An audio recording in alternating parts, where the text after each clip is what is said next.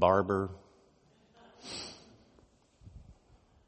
Did he draw the Tampa Bay Buccaneers in the office football pool and he's already counting his losses? Sorry, when I was a kid, the Tampa Bay Buccaneers were terrible. I don't actually follow sports as an adult, so I don't want to mislead anybody that I actually would know what I'm talking about there. But the fact of the matter is that most of us are uncomfortable with uncertainty. It's part of who we are, how we're wired, I think, as human beings. I don't understand why. But if you're like me, and you and I are like most people, and I think those are true statements, human beings are generally uncomfortable with uncertainty. Animals have to live with uncertainty all the time, this sense of hypervigilance and awareness. But as human beings capable of rational thought, we have an intellect. We certainly have faculties given to us by God that are unmatched anywhere else in creation. We're uncomfortable with uncertainty, particularly as it pertains to our own survival. Most people don't sit down with statistical charts and analyses and decide on the basis of evidence what specter of death or calamity should most fill them with dread. At our deepest levels, both as a society and as individuals, we choose from an endless menu of what to fret over and what to shrug off. And there's a lot of factors at play, the peculiarities of our culture, our particular personality, the complex mix of who we are, and the impulses that we're subjected to. We're all different in that way. But our anxiety is a particular thing that's related mostly to our knowledge about a situation, if we believe what we can study, what we understand about what's going on, and the degree to which we believe we can control a situation. If we made all of these risk decisions based on the science, then you and I would walk around at every moment today fearing some sort of cardiac event. We'd fear driving our car more than we would flying an airplane, being bitten by a dog, being struck by lightning, finding ourselves in an awkward social situation, the things that occupy the top 10 list of what causes an anxiety. We tend to fear less what we believe we can control. One example from, I'll call it modern history, is smoking. When I grew up in my house, everybody in my house smoked. My parents, my brother, probably the dog, not me. My father had a number of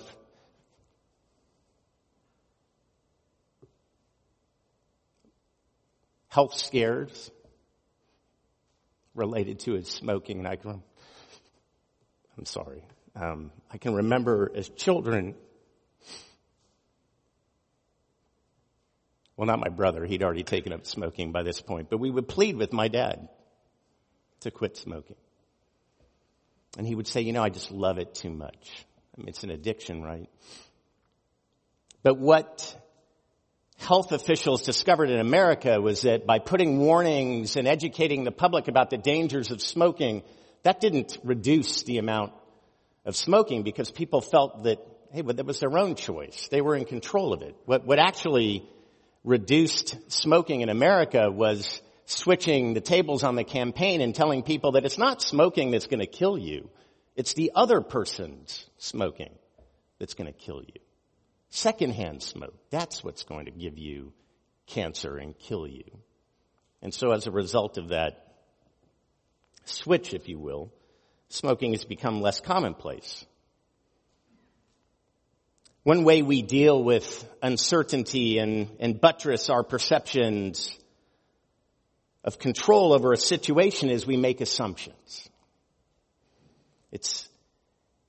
And our attempt to maintain control can scale from minimizing something, it's not that big a deal, to making it to be the greatest threat to our personal existence. We're making assumptions to fill in gaps of information. Now, folk wisdom tells you never assume, because when you assume, it makes an out of you and me.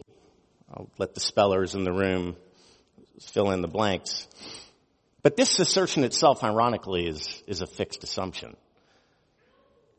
But let's talk for a moment about the nature and the use of assumptions. By definition, an assumption is a thing or an idea that we accept as true or certain, often without proof. But it's also something that we can use deliberately to fill in a gap in knowledge so as to enable us to function or to operate. In the military, when we're doing military planning, we make assumptions about the enemy. But through the course of planning and events, we're always working to validate those assumptions, to prove them true or untrue, so as to help us continue to operate more effectively. We can make assumptions rather deliberately, but more often than not, we're operating on a set of assumptions about life, about others, about God, and ourselves, which we haven't challenged or validated. Because to leave gaps in understanding unfilled with these assumptions increases our anxiety. It increases our feeling that we're not in control. But yet when our assumptions are challenged, that can also create anxiety. Particularly when those challenges, or rather those assumptions that are being challenged, are about what we think we know about God. Well, the ability to make assumptions or good decisions and operate with wisdom is a critical aspect in the life of the disciple of Jesus Christ. James, the brother of Jesus, says the wisdom from above is first pure, then peaceable, gentle, open to reason, full of mercy and good fruits, impartial and sincere. Paul, writing to the Corinthians, says Christ is the power of God and the wisdom of God. Because the foolishness of God is wiser than men, and the weakness of God is stronger than men. The scriptures are the wisdom of God that we have at our fingertips, and all scripture finds its fulfillment in Christ. And they're our most reliable guide to finding Jesus Christ. Well, the book of Job finds its place in the scriptures among the wisdom literature. Psalms, Proverbs, Ecclesiastes, Job, Song of Songs. And the story we find in this book that we're studying in this series is a story foremost about God and an invitation from God to trust in His wisdom. It's a unique book of the Bible. It's set in this land called Uz, a land far away from Israel of the Old Testament. The main characters are all non-Israelites. And there's no clear historical setting. Lots of conjecture about when it was written, who wrote it. And this is all intentional because the author wants us not to get caught up in all the historico-grammatical ways of interpreting the story. He wants us to focus on the questions that are being raised by Job's suffering. And through the story, we're being invited to challenge our assumptions about God in the same way that Job and his friends and their assumptions about God are being challenged by the situation that they face. His character, God's character, His nature, the principles upon which He rules the universe. And how does a good God explain human suffering? Well, spoiler alert. God doesn't give an answer. God doesn't give Job answers to all the questions that Job demands of God. But God does invite Job, and by extension you and I, to trust in His wisdom. And so the question we're looking at this morning is, how comfortable are you in your faith and in the mystery of God? God is both knowable and incomprehensible. How comfortable are you in the incomprehensible? We spend a lot of time focusing on the knowable about God.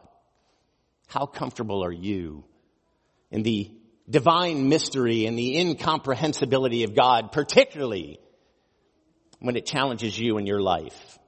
How are we as modern day disciples of Christ to deal with this mystery, his perceived silence or distance from us or others, his perceived inaction, his perceived injustice? Would you bow your heads with me in prayer for just a moment? Lord Jesus, we acknowledge you, God, as the risen Christ. Give us eyes and ears this morning to perceive your wisdom for our lives and to receive transformed hearts, that we may grow in our obedience to live into who you have created us to be. Amen. Well, we continue in our series in Job this morning, a series that we've titled, The God We Need. And we're re-entering the story in a major portion of the book, which is an ongoing debate between Job and his friends. It's this dense Hebrew poetry that occupies about 34 chapters of the entire book of Job. And Job and his three friends, Eliphaz, the Temanite, Bildad, the Shuhite, and Zophar, the Naamathite, they're engaged in this complex conversation about human suffering, about Job's suffering. They're asking questions or making assertions about whether our suffering is a punishment for our sins. Does God even know about our suffering? Does he care about it? Or worse, is he the one who inflicts it? It's a lengthy discussion, and it's orderly, and each of Job's friends show up, and after sitting for a time of silence, as we've already talked about in the story, now they're exploring a particular point of view, an opinion they have, and based on some assumptions they've made about God and Job and how God runs the universe. They give their point of view and Job responds. What we need to take note of, however, is that all in the story are operating out of this overarching assumption about God and how he rules the world. Well, they assume that God rules the world. They're comfortable in that knowledge. But they also believe that both success and reward and disaster and punishment come from the hand of God.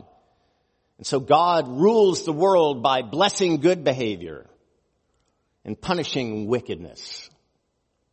It's a theme we see in the Old Testament. These friends of Job assume that Job is suffering because of his unrighteousness. That's the conclusion they've come to. And as it pertains to Job, though, the story has already revealed to us in the first two chapters that Job is the exception to the rule at work in this assumption. He's a good person. I mean, there's no one good but God, but by human standards, he's a pretty good person.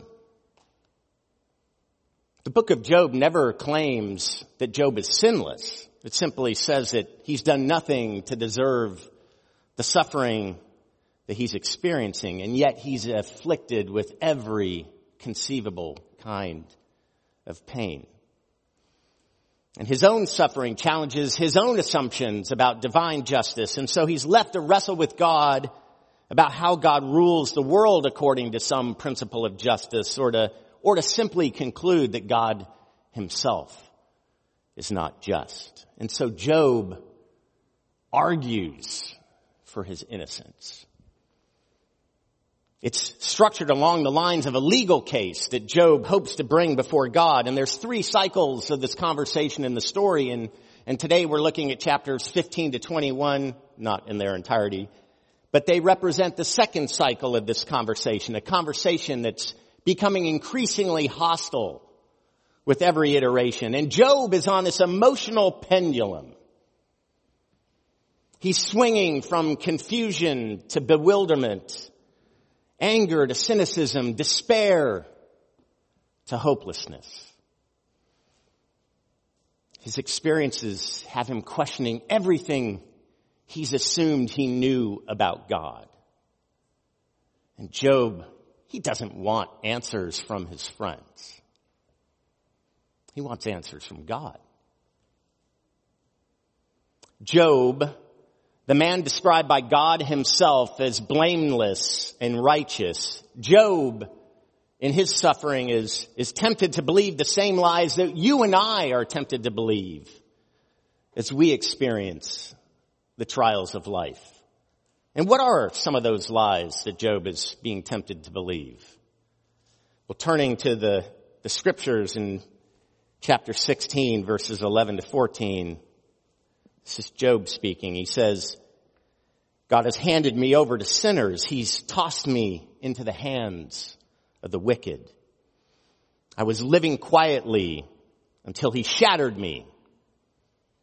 He took me by the neck and broke me in pieces.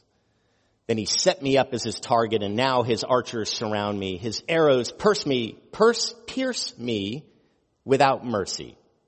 The ground is wet with my blood. Again and again he smashes against me, charging at me like a warrior.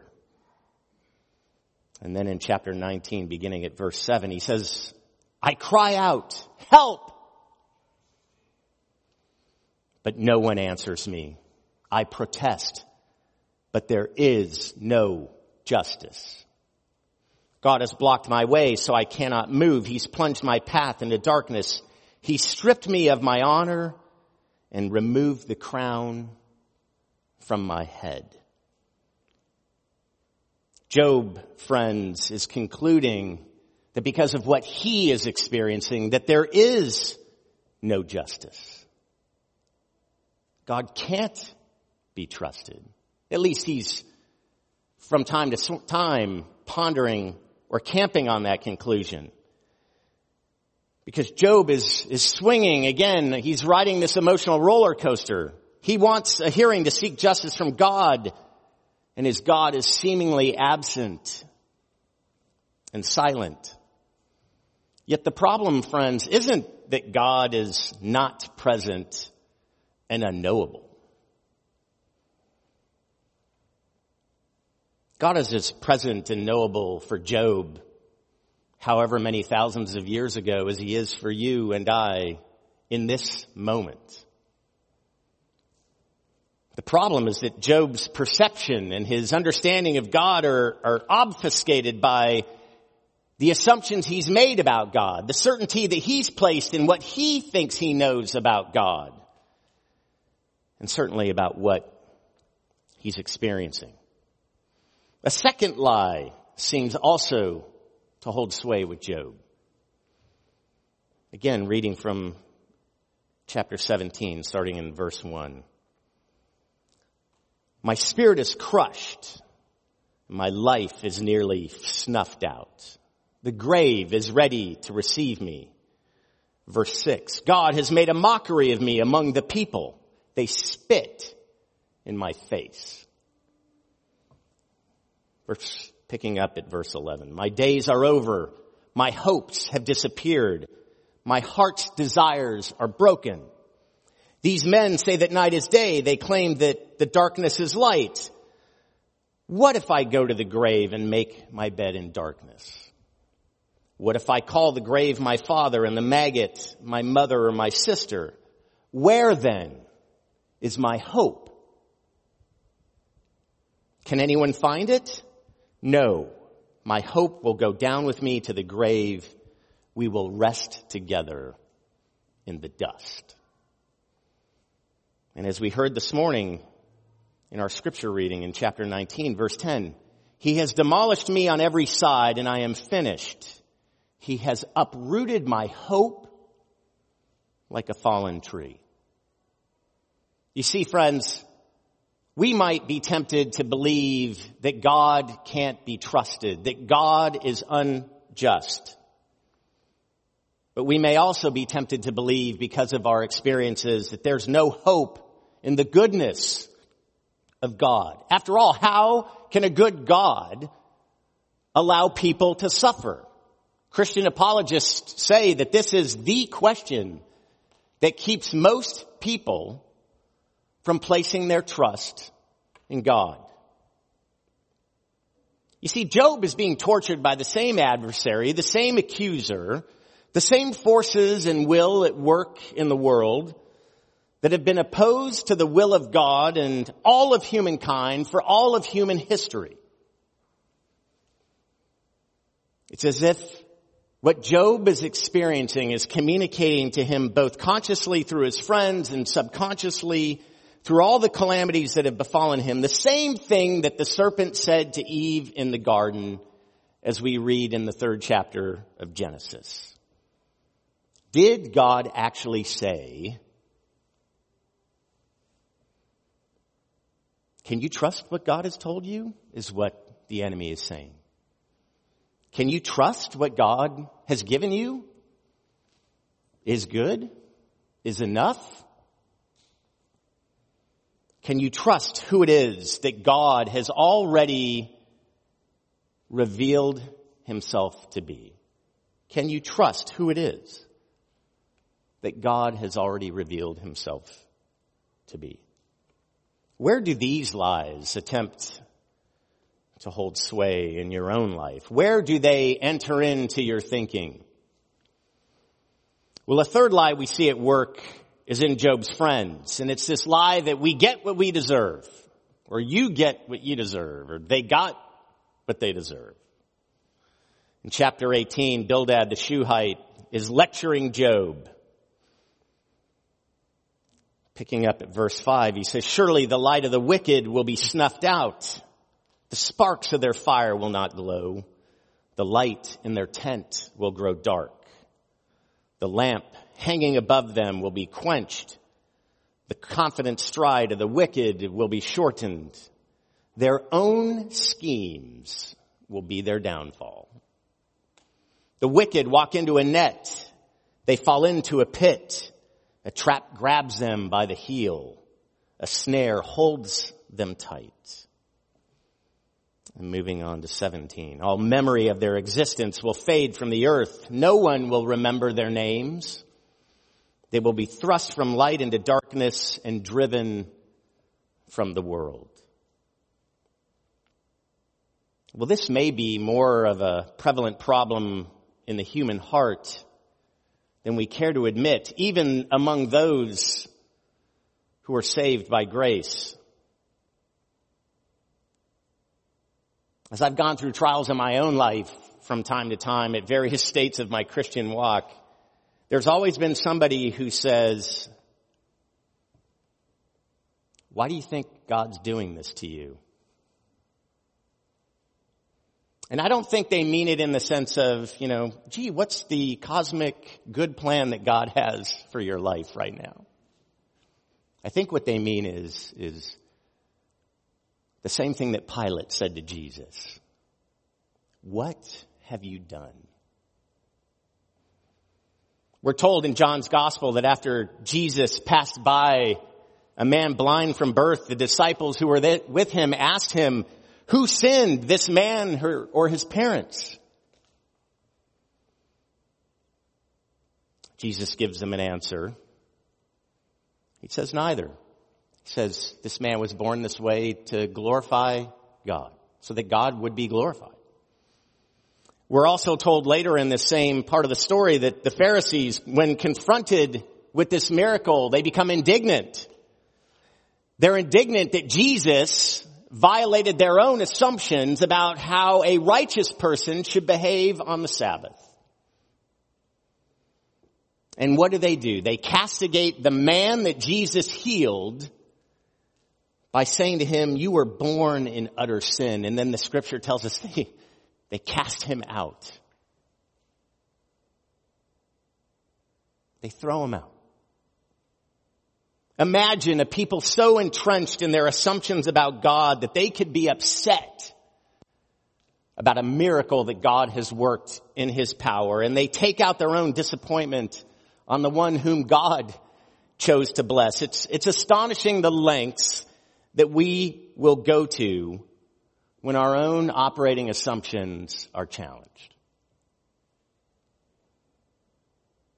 But what is challenging us in our particular walk? Where do we need to examine our own assumptions about God? And what about the lie that we're tempted to believe that we can become experts about God? I'm a master of theology. I haven't mastered anything, to be honest, except being an idiot, or that the goal of our growth as disciples is to become experts about God and the scriptures and the rules. Isn't that part of the danger as to how assumptions can function in our lives? That we can come to believe that in order to operate comfortably in our faith, we have to have it all figured out. Or worse, we can believe that we already have, and so we feel threatened by any invitation to examine what we assume we know about the scriptures, about God, how it is we're called to be disciples, how it is we're to worship. Job's friends in this story represent the best in ancient Near Eastern thought of his time. They're educated men. We could say they're religious scholars. And they're certainly right about one thing. God is just. But they're wrong in their assumption as to how God works out his justice in this world. They assume they have it all figured out because that's what we're compelled to do as humans. We fill in gaps in our knowledge. Lots of contemporary examples today, friends. Walter Brueggemann, considered to be one of the most influential Old Testament scholars and Protestant theologians of the last few decades, has this to say about our uncomfortableness with uncertainty. He says, we all have a hunger for certitude. Yet the problem is that the gospel is not about certitude. It's about fidelity. It's about faithfulness. So what our flesh wants to do, if we can, is immediately transpose fidelity into certitude. Because fidelity is a relational category and certitude is flat, it's mechanical, it's measurable, it's seemingly more objective. He says, so we have to acknowledge our thirst for certitude and then recognize that if you had all the certitude in the world, it would not make the quality of your life any better, because what we must have is fidelity. I'll say that again. We have to acknowledge our thirst for certitude and then recognize that if we had all the certitudes in the world, it would not make the quality of our lives any better, because what we must have is faith.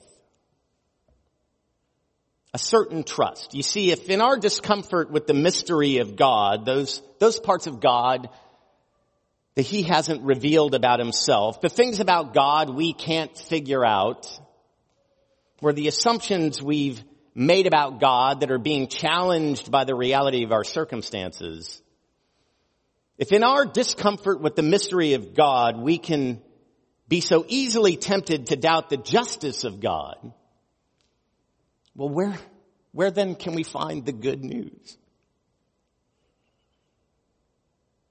Well, the good news for you and I, friends, is that God himself is not unacquainted with suffering.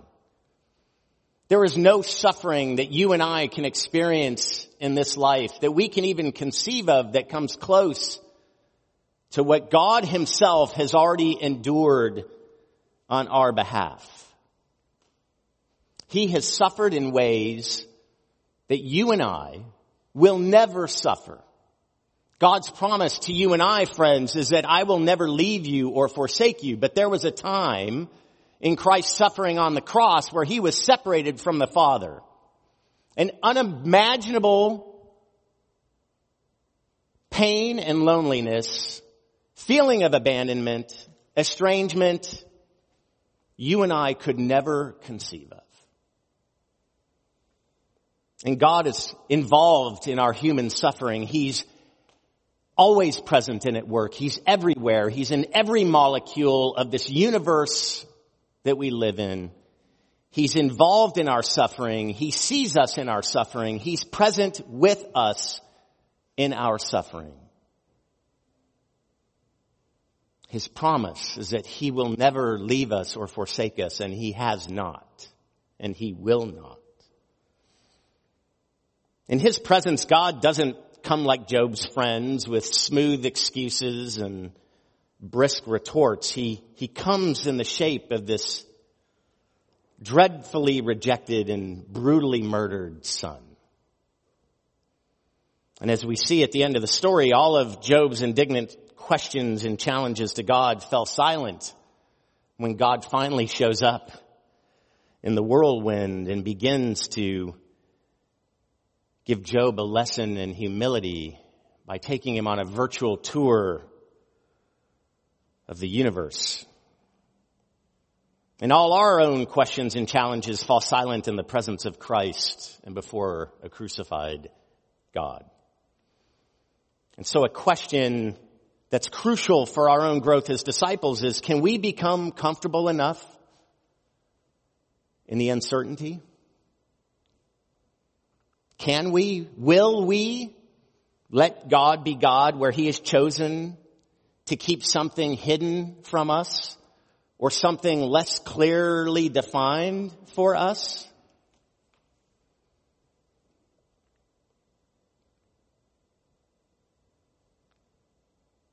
So then how then are we to respond when we're confronted, when we're challenged by this mystery of God, this divine incomprehensibility? Well, one is we have to process our issues and our questions, our feelings and our complaints through the struggle of prayer. As we see in this book, God is big enough to handle our questions, our doubts, our lament. We saw this in the Psalms this morning as we heard in our call to worship in Psalm 17. We see it in Jesus' own prayer in the Garden of Gethsemane. We see it in what Jesus cries out from the cross. And we see in this book of Job that God is big enough and faithful enough to handle our challenges and our indignation. Job is raging at God. Job's rage is making those around him uncomfortable. It would make you and I uncomfortable. We'd be like, dude, chill out. I know it hurts, but don't say that. And what does God do? He doesn't stay away.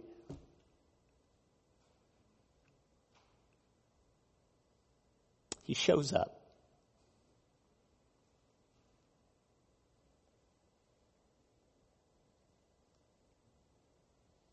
And He gives Job just enough information to make Job realize who God is. And that's good enough for Job. So we need to process our issues and questions and our feelings and our complaints through the struggle of prayer. And we need to trust in God's wisdom and character as it's already been revealed to us in creation and history and in Christ. Again, from our scripture reading this morning in chapter 19, we see Job coming back to this place as he swings on this pendulum. He consistently comes back to reaffirming what he knows to be true about God. It says in verse 23, "Oh, that my words could be recorded. Oh, that they could be inscribed on a monument, carved with an iron chisel and filled with lead, engraved forever on the rock." He's saying that the things that he's testifying about himself, the defense that he's making for himself, his own righteousness is his defense. He says, I wish that this could be recorded, that they'd be inscribed on a monument for all to see long after I am gone.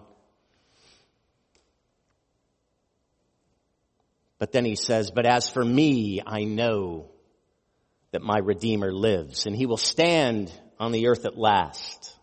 And after my body has decayed, yet in my body I will see God. I will see him for myself. Yes, I will see him with my own eyes. And then he says, I'm overwhelmed at the thought.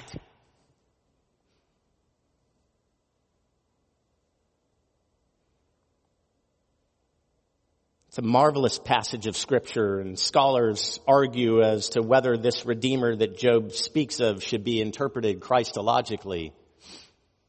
I'm not going to go through those arguments, but what we can all agree on here is that Job is expressing a faith-filled hope. His faith-filled hope is certain trust in who God is, in who God has revealed himself to be. God hasn't answered all of Job's questions. God hasn't given Job a detailed explanation for everything that's happened to him. And God shows up at the end of the story and doesn't give him that explanation.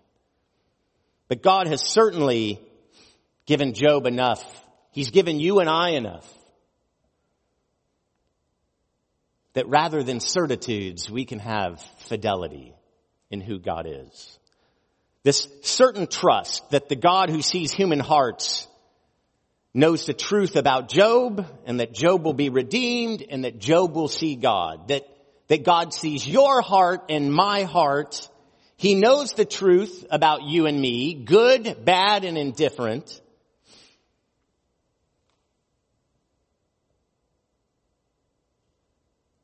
And that if we've put our faith in Christ, we will see God and we will be with him in eternity. And what's God's explanation to Job? He takes him on a tour of the wonders of creation, and that we live in a world that in its present state is not designed to prevent suffering. But we don't have an answer as to why, but God says that's just the way it is. My ways are not your ways.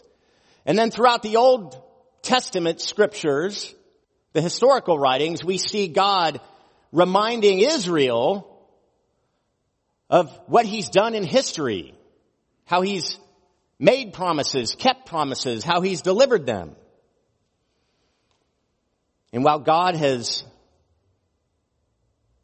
no more revealed with perfect clarity as to how he runs the world, dispenses justice, or why he allows suffering, he invites us in the same way he invited Job to trust in his wisdom. Because God can never be fully known. We who seek to know God should be deeply humbled in the process, realizing that we'll always have more to learn. The appropriate response to God is a heart of wonder and awe in light of his incomprehensible greatness. But God's incomprehensibility also means that our beliefs can be held with firm conviction, even though they're filled with inexplicable mystery. The Trinity is one. The divine and human natures of Christ, another. Divine sovereignty and human responsibility. Many of the core teachings of the Christian faith are profoundly mysterious. And believing them requires a robust affirmation of the incomprehensibility of God and a growing comfort that where the scriptures are silent or where they speak less clearly or consistently, we can be comfortable. We can be confident because God has revealed enough about himself to make faith in him a reasonable thing. But he's also left enough out that we can't live by reason alone. We can't insist on figuring it all out. The good news for you and I, brothers and sisters, is that we who live in this age of human history, we can have this reasonable faith, that we can be sure of what we hope for and certain of what we do not see. that our Redeemer lives in the person, the words, and the works of Jesus Christ. Would you pray with me? Dear Lord and Savior Jesus Christ, we hold up all our weakness to your strength, our failure to your faithfulness, our sinfulness to your perfection, our loneliness to your compassion, our little pains to your great agony on the cross. We pray that you will cleanse us, strengthen us, guide us, so that in all ways our lives may be lived as you would have them lived, without cowardice, without presumption, and for you alone.